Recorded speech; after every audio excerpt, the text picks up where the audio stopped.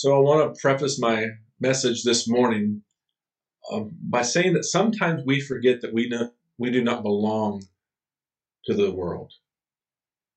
Now, I want to unpack that just a little bit as I begin today. And I've continued to go back and look at some of the early ideas and thoughts about these first generation Christians. And I've been intrigued by the fact that they were not called Christians, but they were called people of the way, and they lived in a way that made them stand out. Now, one of the things I've gone back to read this week are the epistles.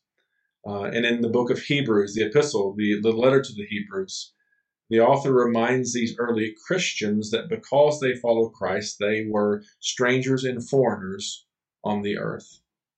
Now, the idea here is that even though we live in this place and we're fully engaged here, we don't belong here. That as long as we're followers of Christ, we are passers through, we are sojourners, and that we're on our way to our ultimate destination.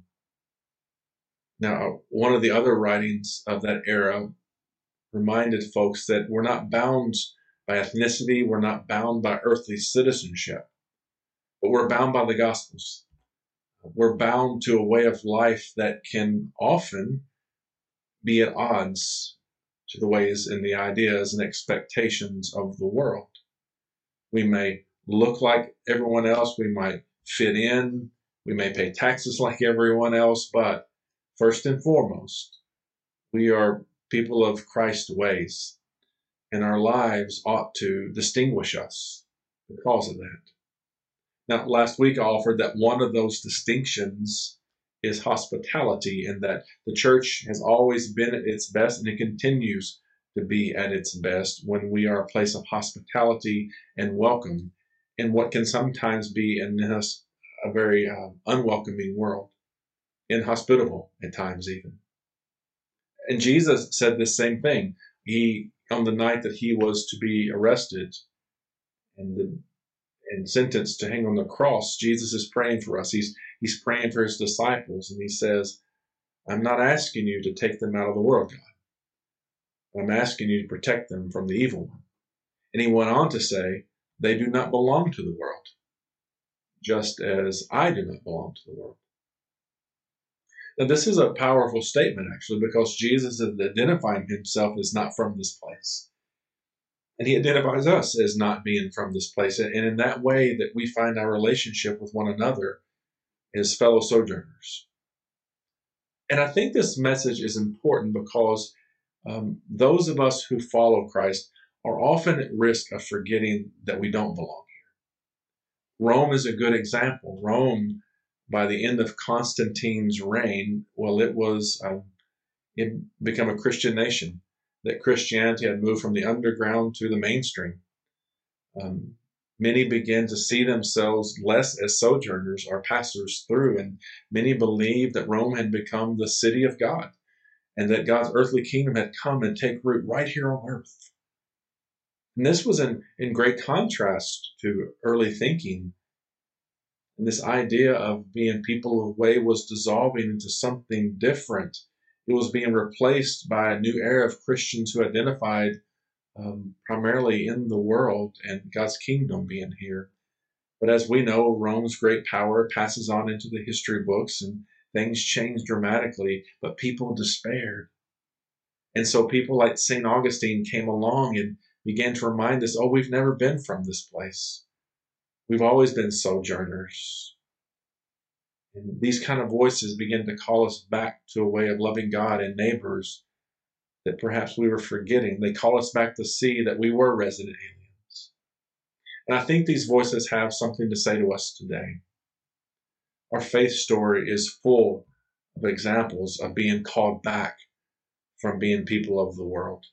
Time and again, God's kingdom calls us away from being people of the world and towards God's kingdom of love and hospitality and being different than the world.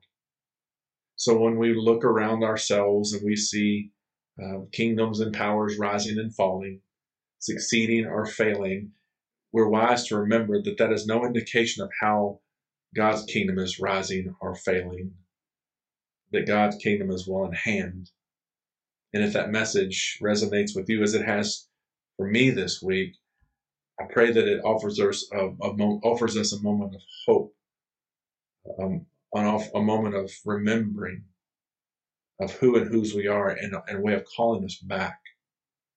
Now, Nathaniel was someone who was thinking in the ways of the world, in the powers of the world. His preconceptions and his doubts that Jesus could be the Messiah were based on where Jesus came from. For Nathaniel, in no way could the Messiah come from Nazareth. Now, Nathaniel was a faithful person as far as we know. He had long prayed for and desired for the Messiah to come, and he wanted Jerusalem to become something better than it was. And him sitting under the fig tree is kind of symbolic of that. He was hoping for a new King David like many were. But what was it about Nazareth? Well, we don't know much of anything about Nazareth. It was a small town that wasn't very impressive. No one wrote a history about it. We know that Jesus preached his first sermon there, and he challenged them to see that they were not living into their call and what God had hoped them to be. And so they get angry and they're ready to throw him off a cliff. So maybe Nathaniel knew that these folks weren't always nice. I don't know. But whatever it was that caused Nathaniel to look down on Jesus and the place he came from was his preconceptions. He represents, I believe, any one of us who struggle to see that earthly powers are not always direct reflections of God's desires or God's heavenly realm. And I think that what we begin to see here, what a foreshadowing, if you will, here, is that God is always lifting up. God is always honoring it and calling people, ordinary people from otherwise insignificant places, call God's people back and to create community. Now, Nathanael seems to be impressed when Jesus walks up because Jesus says to him that he saw him under a fig tree before anyone else was around. Nathanael thinks, wow, you must be from God if you can do something like that. But Jesus says, well, if that little trick impresses you, you haven't seen anything yet if you'll follow me. You'll come and see what I'm going to show you. Now, was Jesus talking about impressing him by walking on water or turning water into wine or things like that? Maybe. And maybe that's what you and I think of. But I have a feeling what Jesus was really focused on here and thinking about was, Nathaniel, you're about to really see who belongs in God's kingdom. You're not going to believe where people are going to come from and lead us into God's kingdom. Pretty soon, Nathaniel, you're going to see the breadth and the depth, the rising and the falling, if you will, of God's kingdom. And wait until you see who really belongs there. Now, this prefaces the fact that Jesus is, in this moment, putting a new team together. He's calling his disciples to follow him. And he's going to call people like tax collectors, who are the worst of the worst. He's going to call fishermen. He's going to call sinners and outcasts to reveal the kingdom to the world. Not one of these people will truly sit in places of earthly authority. None of them hold office, and none of them have religious degrees. He's about to preach sermons saying that such people will enter the kingdom first, and that the rest of us should honor them with hospitality and love and acceptance. Jesus is about to enter into Jerusalem on a donkey, where those with earthly power will sit in seats of power that condemn him to a cross. John makes it clear that the ways and the ideas of the world are often in conflict with the ideas of God's kingdom. Today we're given a chance to begin to see and remember who and whose we are, and to choose where we will reside. And sometimes as I begin this morning to say, we lose sight of this. And we can place too much of our trust and hope in the world. But we still know who we are. And one of the things that we can lean onto is that we can always remember who we are and where we're from. Now, maybe if we look around these days, it can seem like everything's come crumbling down around us. And maybe in our own personal lives, we've experienced those times and those days and those seasons where it feels like everything within us and around our immediate lives are crumbling down. And maybe in those times we see the remnants and the stones of what life used to be, and we wonder who can put this back together. And as soon as I say that, I remember a story where Jesus is with his disciples and he looks down on the temple in Jerusalem and he tells them, there's not a stone of that that's going to be left standing soon. It's coming down. And they're amazed by that, and we ought to be, because that was kind of a crazy idea to think that he could tear that place down. But the amazing thing is what he said following that. Right after that, he said, and in 3 days, I'm going to build it back up. Now, he wasn't talking about actual stones. And today, that temple, it still lies in ruins. What Jesus is talking about are lives. He's talking about people. He's talking about everything around you that you see crumbling. I'm going to build that back up. And Jesus has the ability to build up with redemption. He has the ability to restore with grace and forgiveness.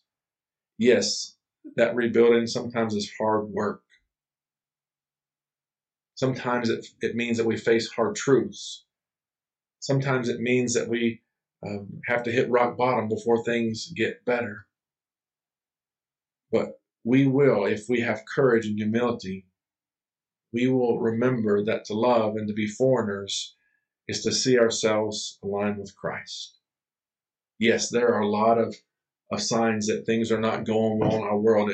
You might say there's a lot of stones lying around these days, and some of them we're going to need to pick back up soon, and some of them would probably better just leave them right where they are. So maybe as we look at our world today, we're tempted to think a little bit like Nathanael thought of Jesus and look at this world and say, man, can anything good come from this place? Can anybody good come from this world any longer? We have an answer. And that answer is yes, it can. What do you see? Once came across a poem.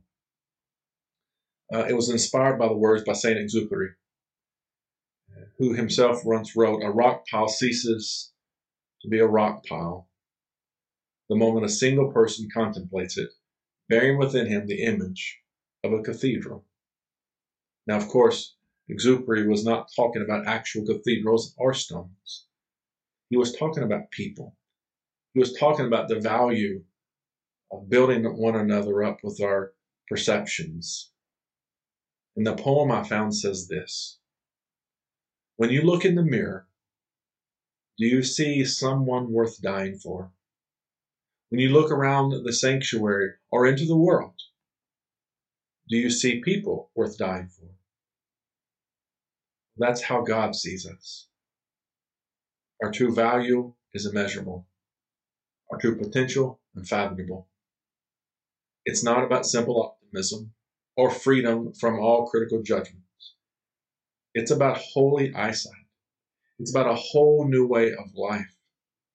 To live with holy eyesight is to have the eyes of Christ, is to first see ourselves as priceless creations, endowed with goodness and called to a holy vocation, and then to see our neighbors in the same way.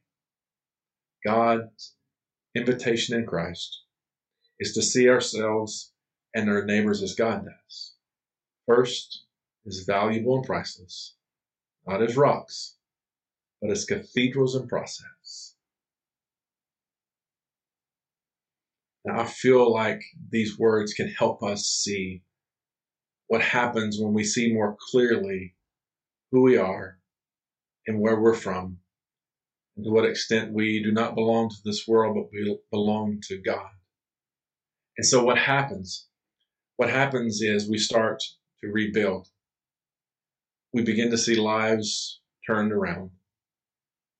And in the face of when it feels like all the world's crashing down, the body of Christ is a place that becomes a beautiful cathedral. We become beacons of God's loving grace, and we become those who remember to live all the ways of peace and to know that Christ is with us and that we are Christ's light in the world. And that's what makes us people of the way. Thanks be to God.